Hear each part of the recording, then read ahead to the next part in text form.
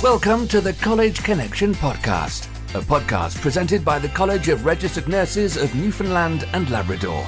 This podcast is a series of regulatory-focused information and education sessions for RNs and NPs. This is the College Connection podcast.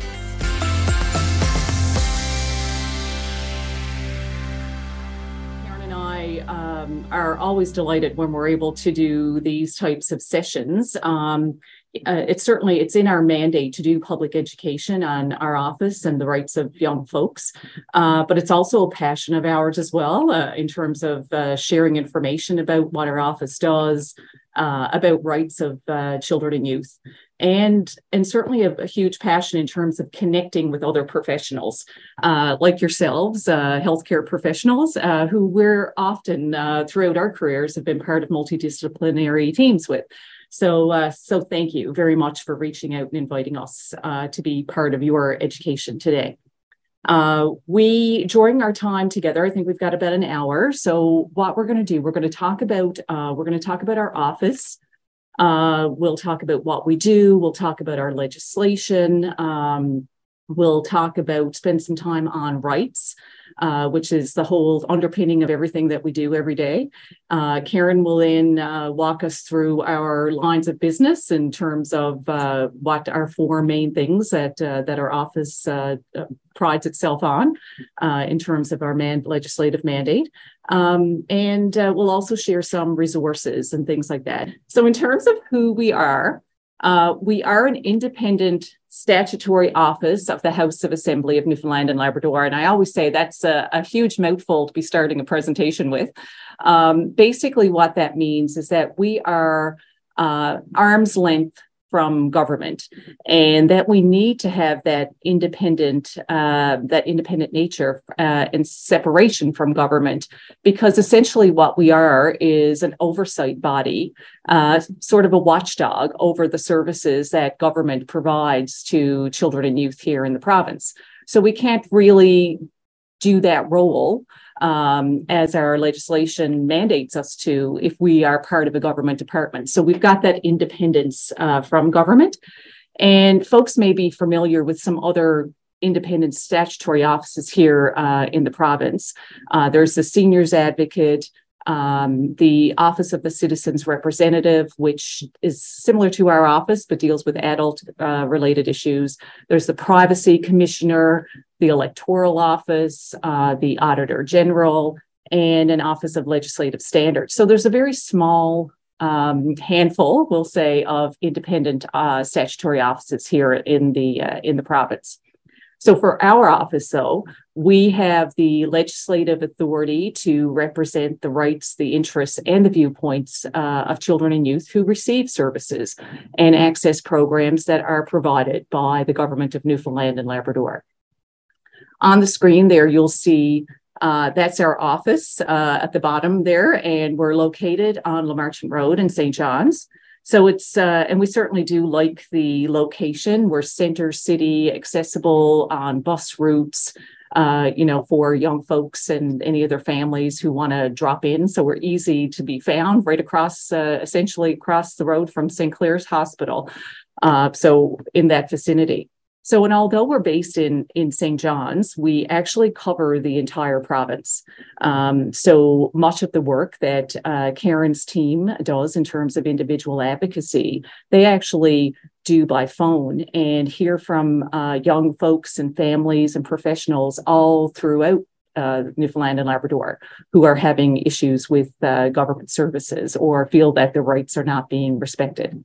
So although we're here, like I say, we do cover the entire province. Also on the screen there, you'll see our child and youth advocate. That's Linda Clements-Burrell. And Linda is also a social worker who came into the role last October. So fairly new in the role. She came to the role after our previous advocate retired. So just to give you a sense of the lay of the land in terms of where we are and who the current advocate is. So in terms of who we are, so essentially what we do is that we help youth speak up for themselves. We speak up with them, or we speak up for them.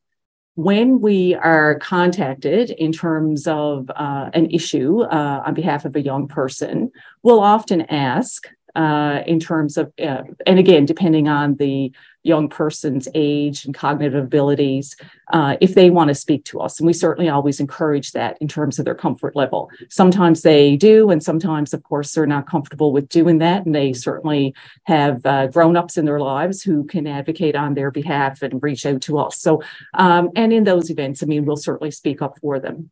And what we do is that we basically listen to their views and feelings and help them have a say when decisions are being made about them. And we often hear that from young people that we're working with that, we'll hear comments like, well, no one asked me, I wasn't aware of that. I'd like to have a say in this decision. So that's important to us that we ask for the input of young people and that their voices are heard. And I guess just to make a note before I go on to the mandate. I mean, I know in terms of folks that are probably on the call today, probably have a variety of folks in different fields and different areas, similar to social work. I mean, we're everywhere as our nurses as well. I know that. And even if you're not directly working with children and youth, no doubt, I think the information is helpful because the majority of us certainly have young people in our lives, and as healthcare professionals, I think it's incumbent on all of us to be that conduit of information, just to be aware that our office exists and have that information about children's rights. So, so that's so important to us that we're able to pass that on, and then you in turn as well can pass it on to the young people or the families or maybe young folks in your lives in terms of that when that information is needed. In terms of our mandate, and you'll see many bubbles here on the screen, and this comes to us from our legislation, and essentially this is why our office was created, and our office has been around just over 20 years. We celebrated our 20th anniversary last year. So our mandate essentially is to ensure that children and youth, that their rights and their interests are protected, and not only that they're protected, but they're advanced as well, and that their views are heard and considered. And again, like I mentioned a few minutes ago, that's something that we often hear from young people, that their views and their voice is not heard. We also review and investigate matters affecting the rights and interests of children and youth, and Karen will speak about that a little bit later as she talks about some of the reviews and investigations that our office works on. We also act as an advocate of the rights and interests of children and youth, certainly our core piece of work that we do. We ensure that children and youth have access to government services, and not only that they have access to the services that they need and require, but that if they have a complaint about some of those services, that those complaints basically get proper redress and that they're addressed appropriately so that they can get the services that they require.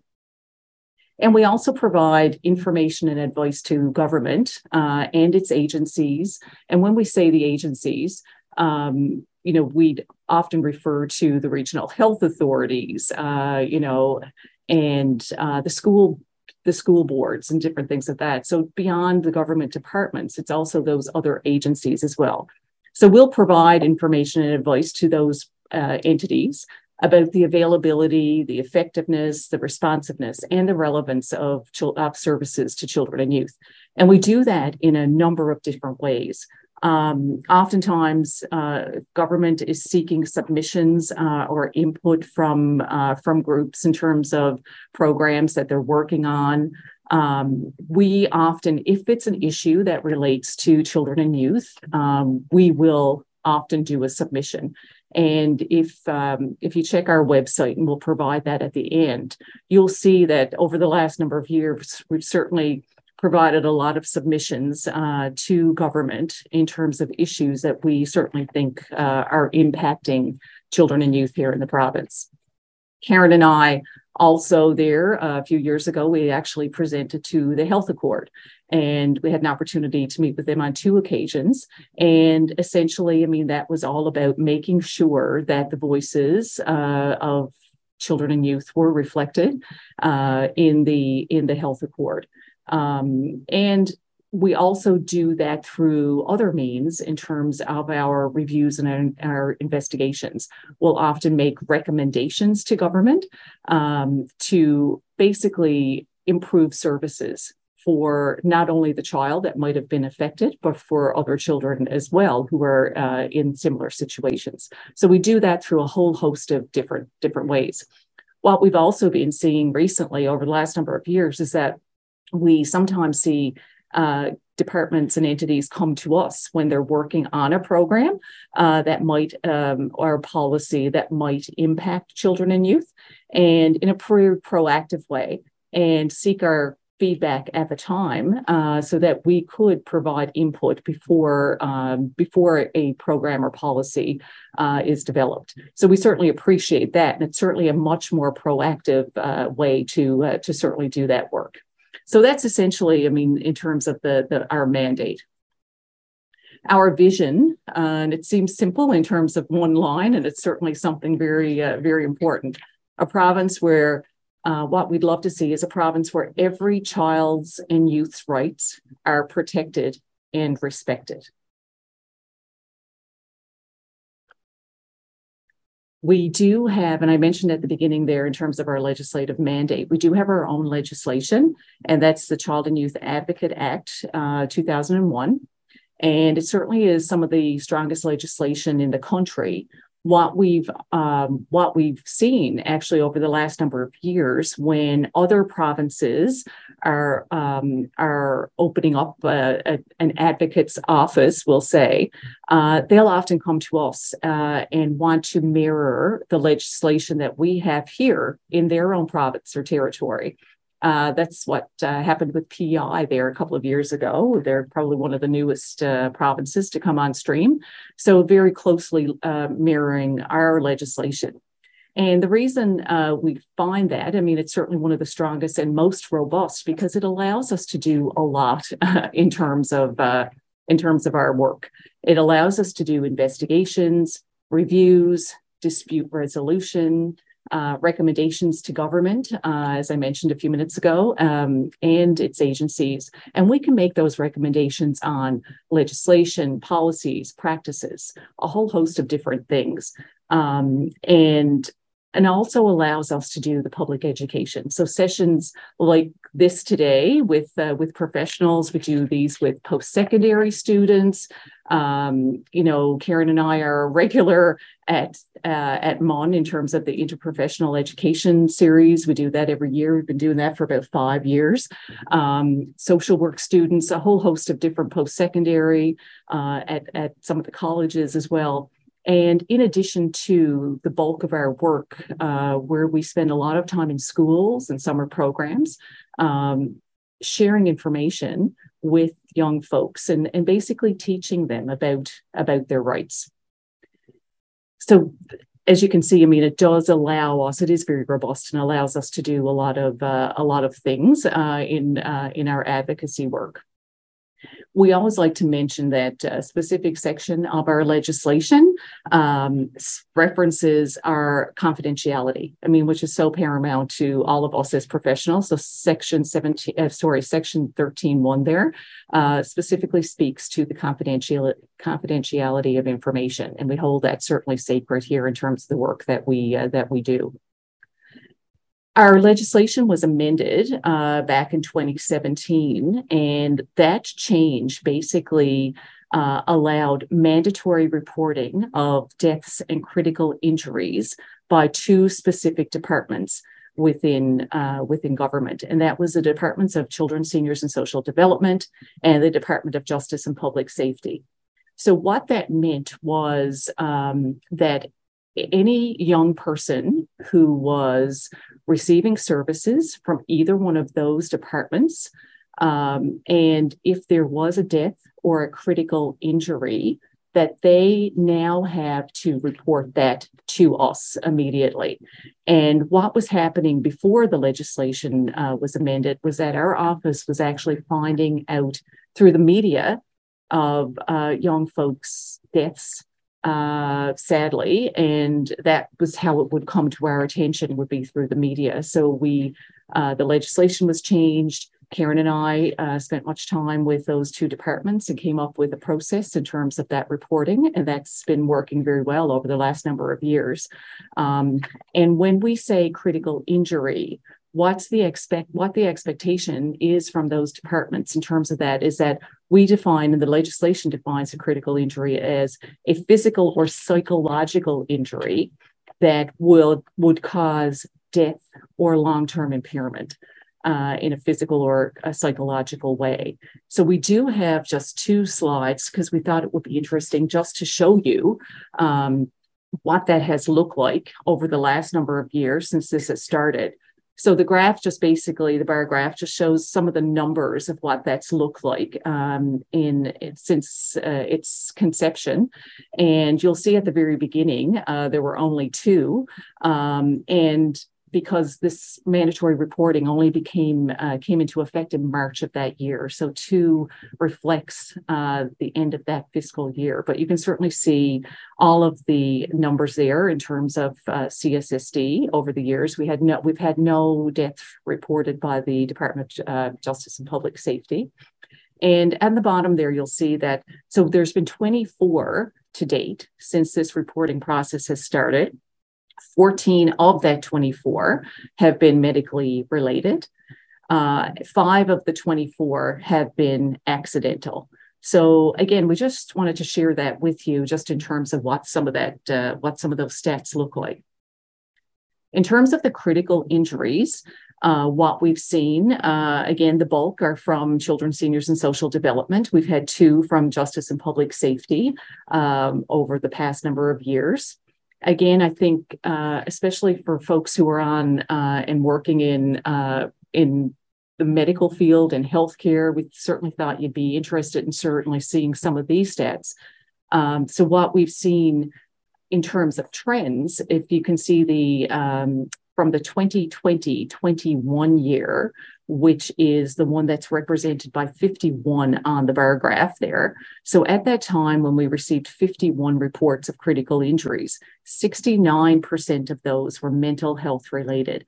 And when we talk about mental health related, we're talking about suicidal ideation, suicidal attempt, those types of mental health categories.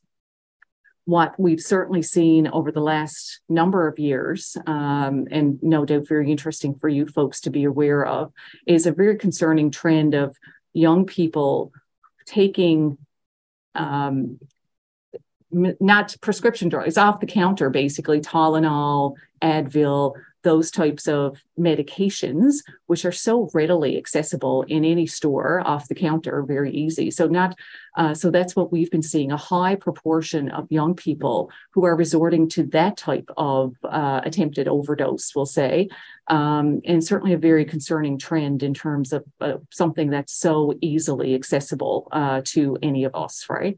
So that year, we certainly saw 69% of those mental health related. 23.5% were victims of violence. So it could be their peers, it could have been an adult, but certainly a very concerning trend that almost a quarter of those were victims of violence. The following year, when you see the spike there in terms of 88, so we had there were 88 reported in terms of critical injuries. Again, we saw the trends in terms of 44.3% were mental health related. And again, some of the similar trends in terms of the medication, they're easily attainable. We also continue to see the trend in terms of the victims of violence, and you'll see there it's 38.6%. So it increased from the previous year, and we're still seeing those trends. The 59 there that you see on the bar graph, that's only based on January, up to January data. So that doesn't cover until the end of the fiscal year. So even up to that point in January, you'll see that 61% were still mental health related. And I'm sure no surprise to folks who are on this call in the fields that you're in, because we've certainly seen a surge in terms of mental health issues. We were seeing that, and I'm sure you folks as well, even before the pandemic. And we know that the pandemic certainly exacerbated so many mental health issues for so many folks of all ages. But we were we were all seeing that in terms of young folks even before the pandemic. And interestingly, our advocates office is part of a national network of advocates offices. And back in the fall before the pandemic, that group, actually, the Canadian Council of Child and Youth Advocates, released a report on mental health and suicide and calling on the government of Canada to do something in terms of the high rates of suicide. So we were seeing it then, and we're certainly still seeing that now. So 61% up until January, still mental health related, and we're still seeing that trend in terms of reports about young people from those departments, that being 37% victims of violence. So in terms of who we work with, who we serve, so it's children and youth under the age of 19. And that age group, that age range, gets extended if a young person has been in care or custody.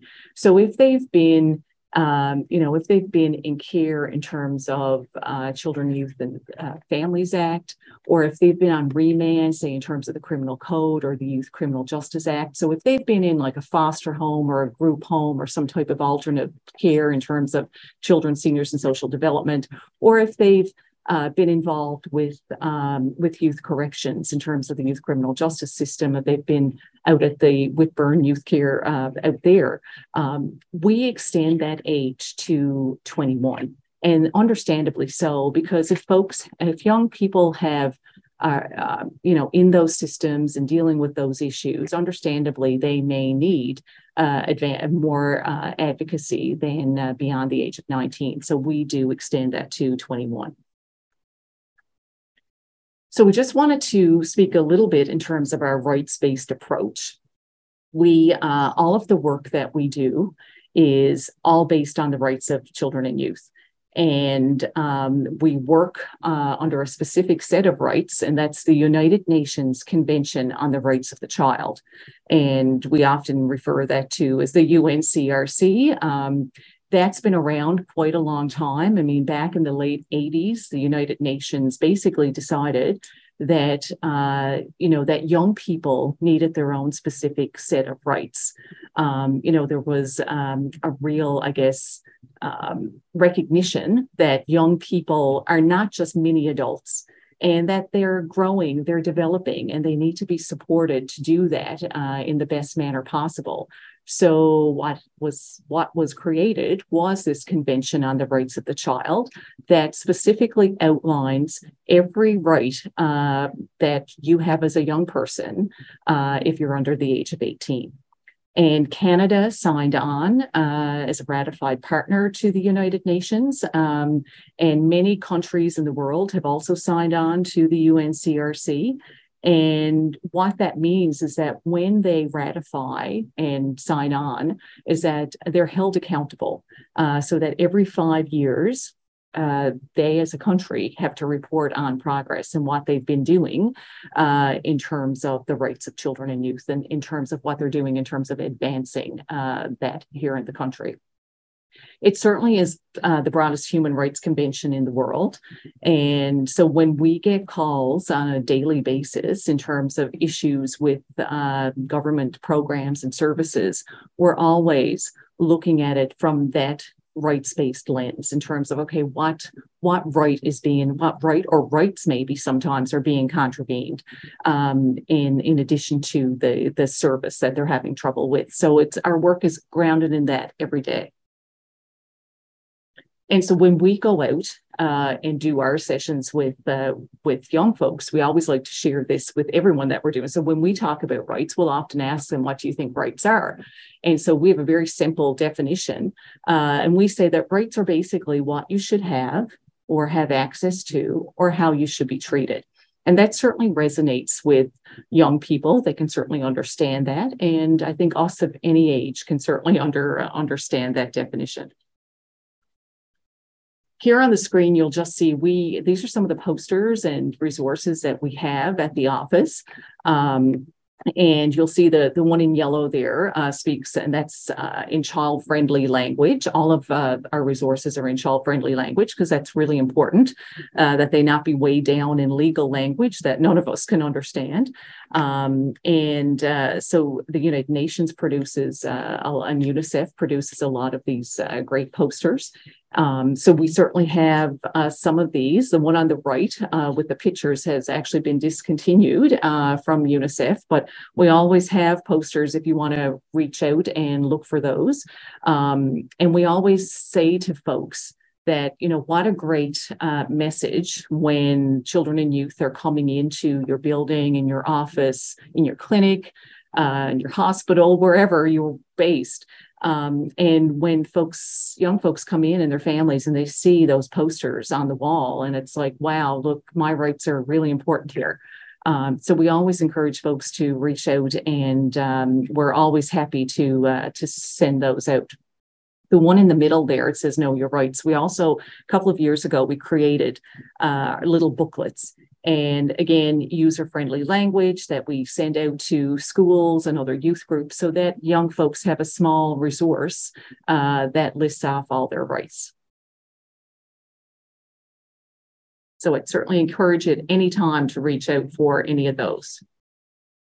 On the screen there, some other things that we've created. We created rights cards, and a lot of the work that we do with young folks in our sessions is very interactive and fun-based. I call it sort of sneaky education because, you're having fun and you're learning something at the same time. So some of these cards we use in some memory games or matching games, but it's just a sample in terms of what some of their rights are. And it's certainly it's not an exhaustive list, but just a few there that talks about your right to be protected from harm of your body and mind. We help them understand that they have a right to be heard in things that affect them. They have a right to a good quality education and to be supported to go to school. You'll also see there on the screen in the middle there, their right to healthcare, including nutritious food and a safe environment, their right to help if they've been hurt or neglected, their right to know their rights.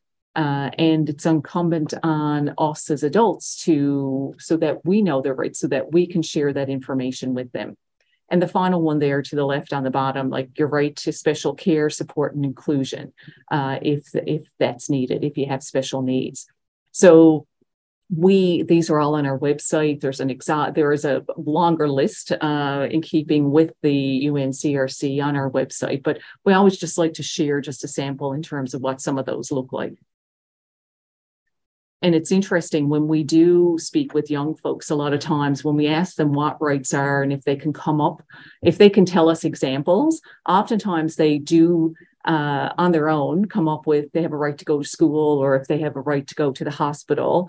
But they're often surprised with some of their other rights in terms of, a right to identity, the right to their culture and language, a right to be heard, a right to, all of those. They're often surprised in terms of the magnitude of the rights that they certainly have. Just a quick slide here. We tell everyone that we speak with that rights are so important that there's actually a national day to celebrate rights. And that day every year is November 20th. This past year it was on a Sunday, and we never want to miss an opportunity with anyone. So please, on November 20th, remember to wear blue and reach out to us. We always create posters for that day as well. We'd love to see a sea of blue out there, and for all professionals to be recognizing the importance of National Child Day in terms of their rights and the importance of young folks in all of our lives. Just a final thing there in terms of a comment in terms of other conventions from the United Nations. Two other very important pieces of work that we often refer to in terms of that in the advocacy work that we do is the Convention on the Rights of Persons with Disabilities. And there's specific sections there that actually refer to children and youth. And of course, the United Nations Declaration on the Rights of Indigenous Peoples.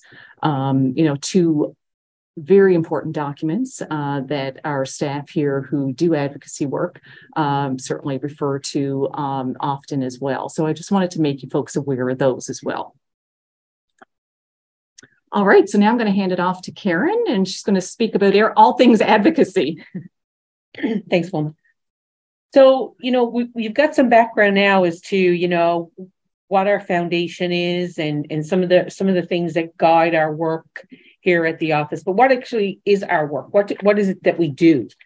And like all good, organizations, whether you're a line department or an agency of government or, even a community organization, you do have lines of business. And certainly we have our lines of business here at the Office of the Child and Youth Advocate. We have 4. Individual advocacy, systemic advocacy, reviews and investigations, and education and outreach. So in our individual advocacy, we will speak up for you or with you or help you to speak up for yourself so your voice is heard and your rights are respected. We use a fidget spinner, which we thought was pretty cool because it's all interrelated and there's there's a child and youth in the middle, which is, you're revolving your fidget spinner around that particular entity. In systemic advocacy, we look into issues that affect groups of children and youth, and we don't need to have a concern sent to us or communicated to us. If it's something we see ourselves or we see trends, we can certainly take a look at it from a systemic perspective. We have, under our legislation, we have reviews and investigations as part of our mandate, and we review and investigate concerns on behalf of individual or group of children and youth. And then we have our education and outreach, and we get out to schools, provide education sessions, just like we're doing today, workshops. We work with community groups, youth groups, and schools and groups of children to help educate them about their rights.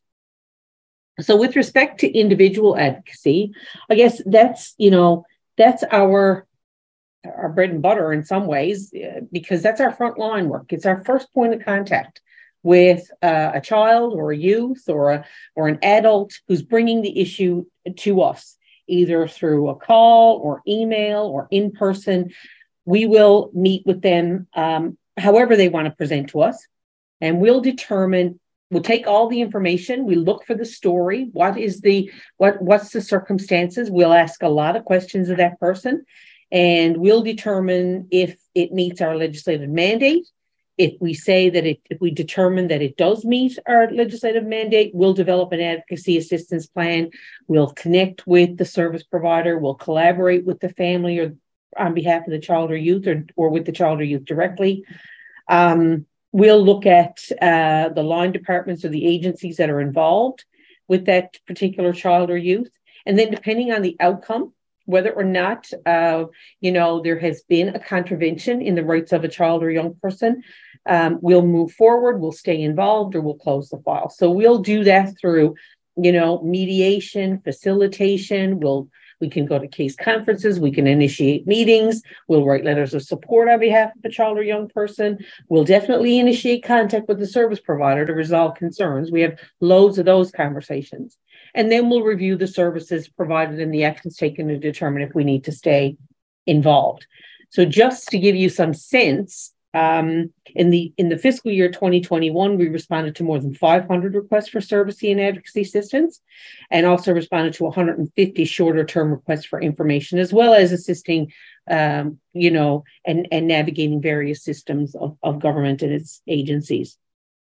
As you might expect, children aged 6 to 11 years continue to be the subject of most requests for advocacy assistance, just a little above 36%. Of our requests are revolving around that demographic, and that's been consistent year over year. 12 to 17, it's about 31, almost 32%.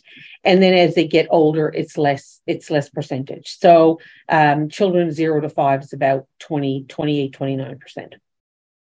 In the year 2021-22, we responded to more than 350 requests for services and advocacy assistance, and also responded to about 175 shorter-term requests for information, as well as assistance with navigating various systems of government and its agencies. So we're averaging between 500 and 600 year over year. With systemic advocacy, as I said, this is an issue that impacts a broader group of children and youth. We get engaged and involved in a systemic advocacy investigation or a review when we think we can be proactive.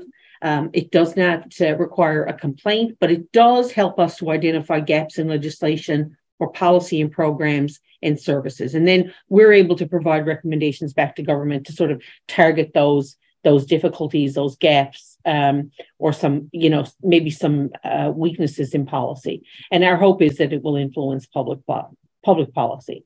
As Wilma said, we've made a submission to the Health Accord. We've done systemic advocacy on federal government monies to children who have disabilities and who have child support, and how that interacts with the provincial system. We have provided information to government on the adoptions when the Adoptions Act was reviewed, as well as the child protection legislation. We certainly provided our input to that. And also we're providing input to the UN process of reviewing Canada's report card when it comes to services and children through the Canadian Council for Child and Youth Advocates.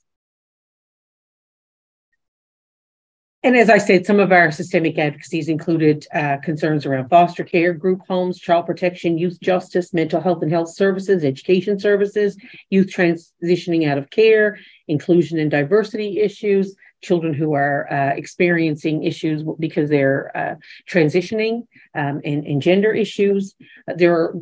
We have our hand in a whole host of things. But I guess, what we're perhaps best known for, and we've developed a certain level of notoriety, I suppose, is for our investigations and our role as investigators when it comes to looking at services provided to children that may have been in contravention of their rights under the UNCRC. And our investigations are carried out pursuant to Section 15(1), subsection C of the Child and Youth Advocate Act. So we're legislatively bound to conduct these investigations. And as we've said before, we can review or investigate a matter whether or not we've had a direct complaint made to us. The Child and Youth Advocate may conduct an investigation if advocacy, mediation, or another dispute resolution process has not resulted in a satisfactory outcome to the advocate. So our authority provides us with a lot of investigative processes and tools. Under our legislation, we can require a person with information to provide it, and we'll ask for it because we know, likely that, a service provider is a holder of that information. We can require the disclosure of those documents, and we have in the past required that from anybody we believe has the information that we require in order to be able to examine the circumstances.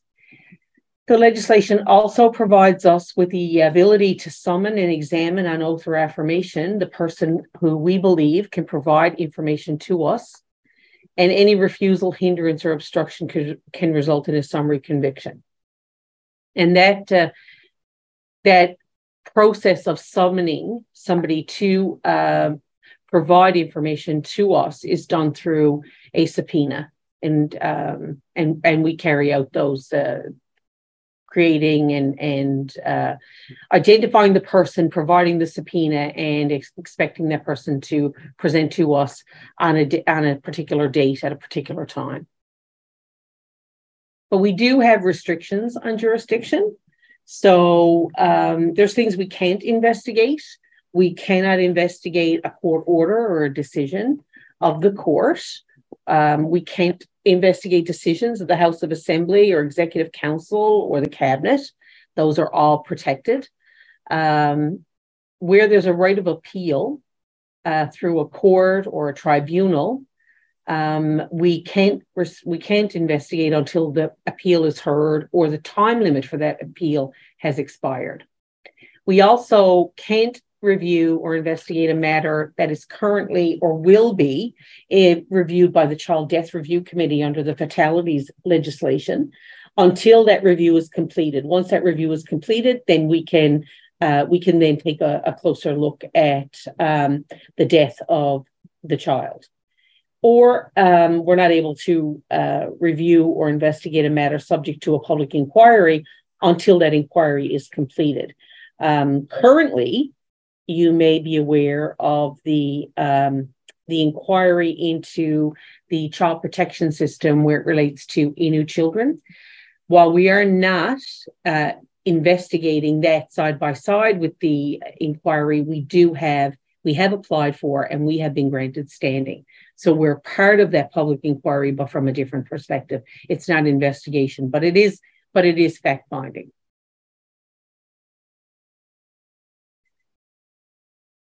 Once the investigation is complete, then we sort of change gears and we go into a monitoring of the recommendations that we make when we release the investigative report.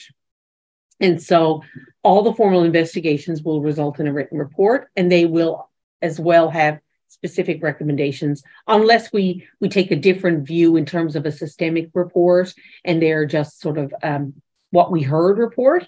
But with the investigative reports, they will have specific recommendations, and we monitor all of the recommendations until they're completed or we're satisfied with the responses to us by the respective departments, and we report back on those recommendations annually. So as you can see, in the slide, we've got the status recommendations reports 2020, 2021, 2019, 2020. I think we started that in 2017, 2018 fiscal year. So that's the way we hold government's feet to the fire, or agencies of government's feet to the fire, to say we're serious about these recommendations. We made them for a reason. We want to see change. We found that there was some deficits in, the circumstances, the policy, the legislation, the practice regarding this child or young person. And here's the way we believe that those that can change. That system can change. So we will continue to monitor that recommendation, like I said, until we're satisfied that it's been completed, or that it can't be completed, but there's a very good reason why it can't be completed.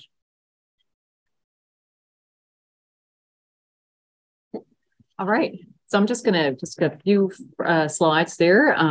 So as Karen mentioned about the recommendation monitoring, and that's such an important process because we really want young people, families, community folks, professionals to see in a very open and transparent way the status of recommendations that we've made. It's really important to us that, reports that we put out, that they're not just on a shelf gathering dust, because we go back every year, and government departments and agencies, they know that we come back every year, and we ask specifically, give us updates on the recommendations that are still outstanding.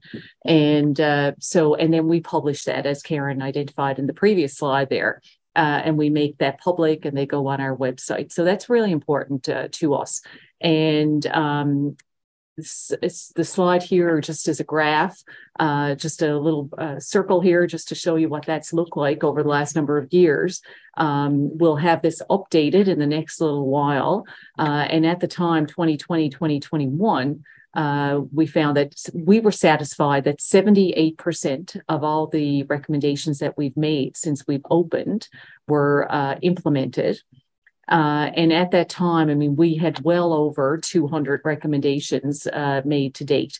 And so we were satisfied that 78% of those were implemented and 22% of those were partially implemented. So we've certainly been pleased with that. And in further iterations of this, you'll see that there certainly will be even more progress made by government departments and agencies.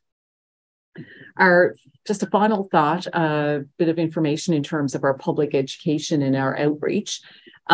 This piece of work and also part of our legislative mandate, it's such an important piece, and all of our staff thoroughly enjoy doing the education and outreach because we find it's so essential that young people, their family members, professionals, the public even, that they know about child and youth rights. Because oftentimes we go out and we find that when we talk to young people and adults as well, that not a lot of people are familiar with the expansive list of rights that belong to children and youth. So it's really important that we go out and we educate all ages so that everybody is aware. And we do those types of sessions all the time. And it's all about enhancing understanding of rights and the role of our office so that we are here if folks need to reach out to us. Certainly, youth engagement is key. And for all the pieces of work that we work on, any of our resources, we try to engage young people in that feedback to create those products of work and resources here. A few years ago, we revamped a booklet for young people who were in youth correction, so for youth in secure and open custody. And during that process, some of our staff actually went and met with young folks who were at the youth center in Whitburn. And we engaged them on a couple of occasions in terms of what the content should be. And they were really pleased to be part of that process. So that's really important to us because we feel that there's no sense to create resources for young people if they don't help us create them. So how are we going to attract young people to the resources if they don't help us create them? So that's really important to us. So we're always at that. So we have all kinds of resources on our website here at the office.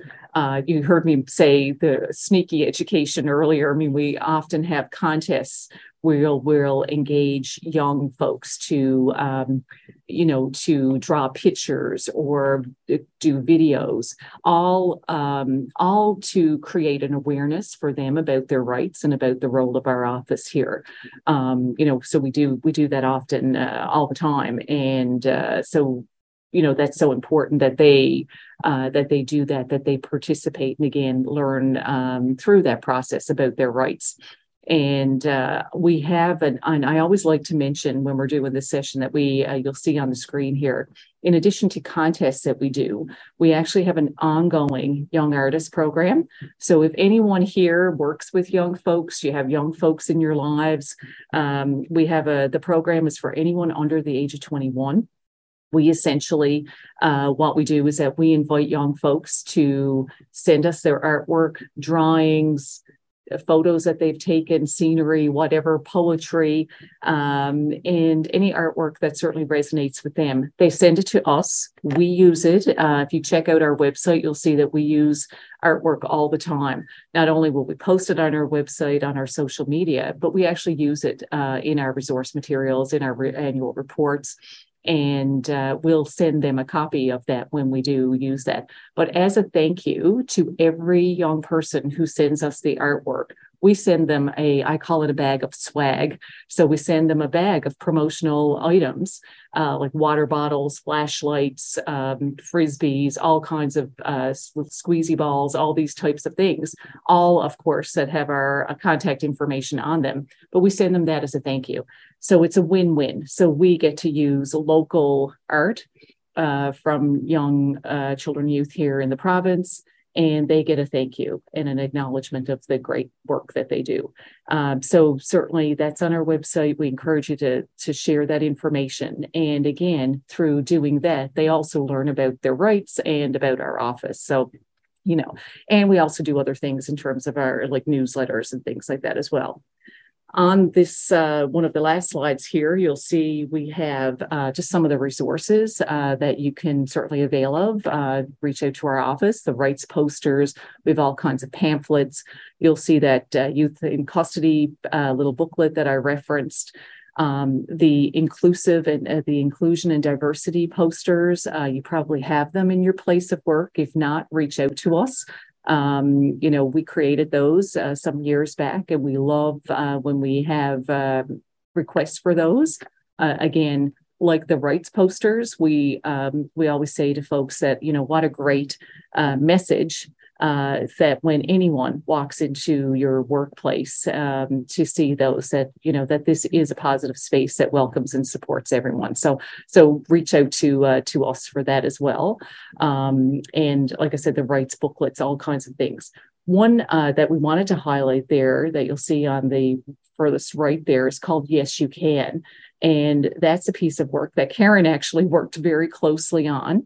So Karen, I don't know if you wanted to speak to that, just quickly. It's a resource that this office and the Office of the Office of the Information Privacy Office came up with, because we felt that there was a lot of confusion around what entities could share in terms of information around mutual clients. So that's a desk reference and a little, resource that talks to specifically health professionals, law enforcement professionals, educators, social workers, legal professionals about what they can share with each other. And it is, it's grounded in the legislation that allows you to share information and what you can share. Because a lot of people thought that they couldn't share it and that the legislation supported not sharing it. But what we found that the legislation actually provides you with opportunities and, the jurisdiction to provide information between entities where you have mutual clients. So I'd invite you to take a look at our website and print that off. And it's extremely valuable in terms of people's working with children and young people and being able to speak to one another without feeling like you're breaching confidentiality or privacy. All right, so there's our final slide. That's our address there where you'll find us, our phone number. We'll toll free there as well.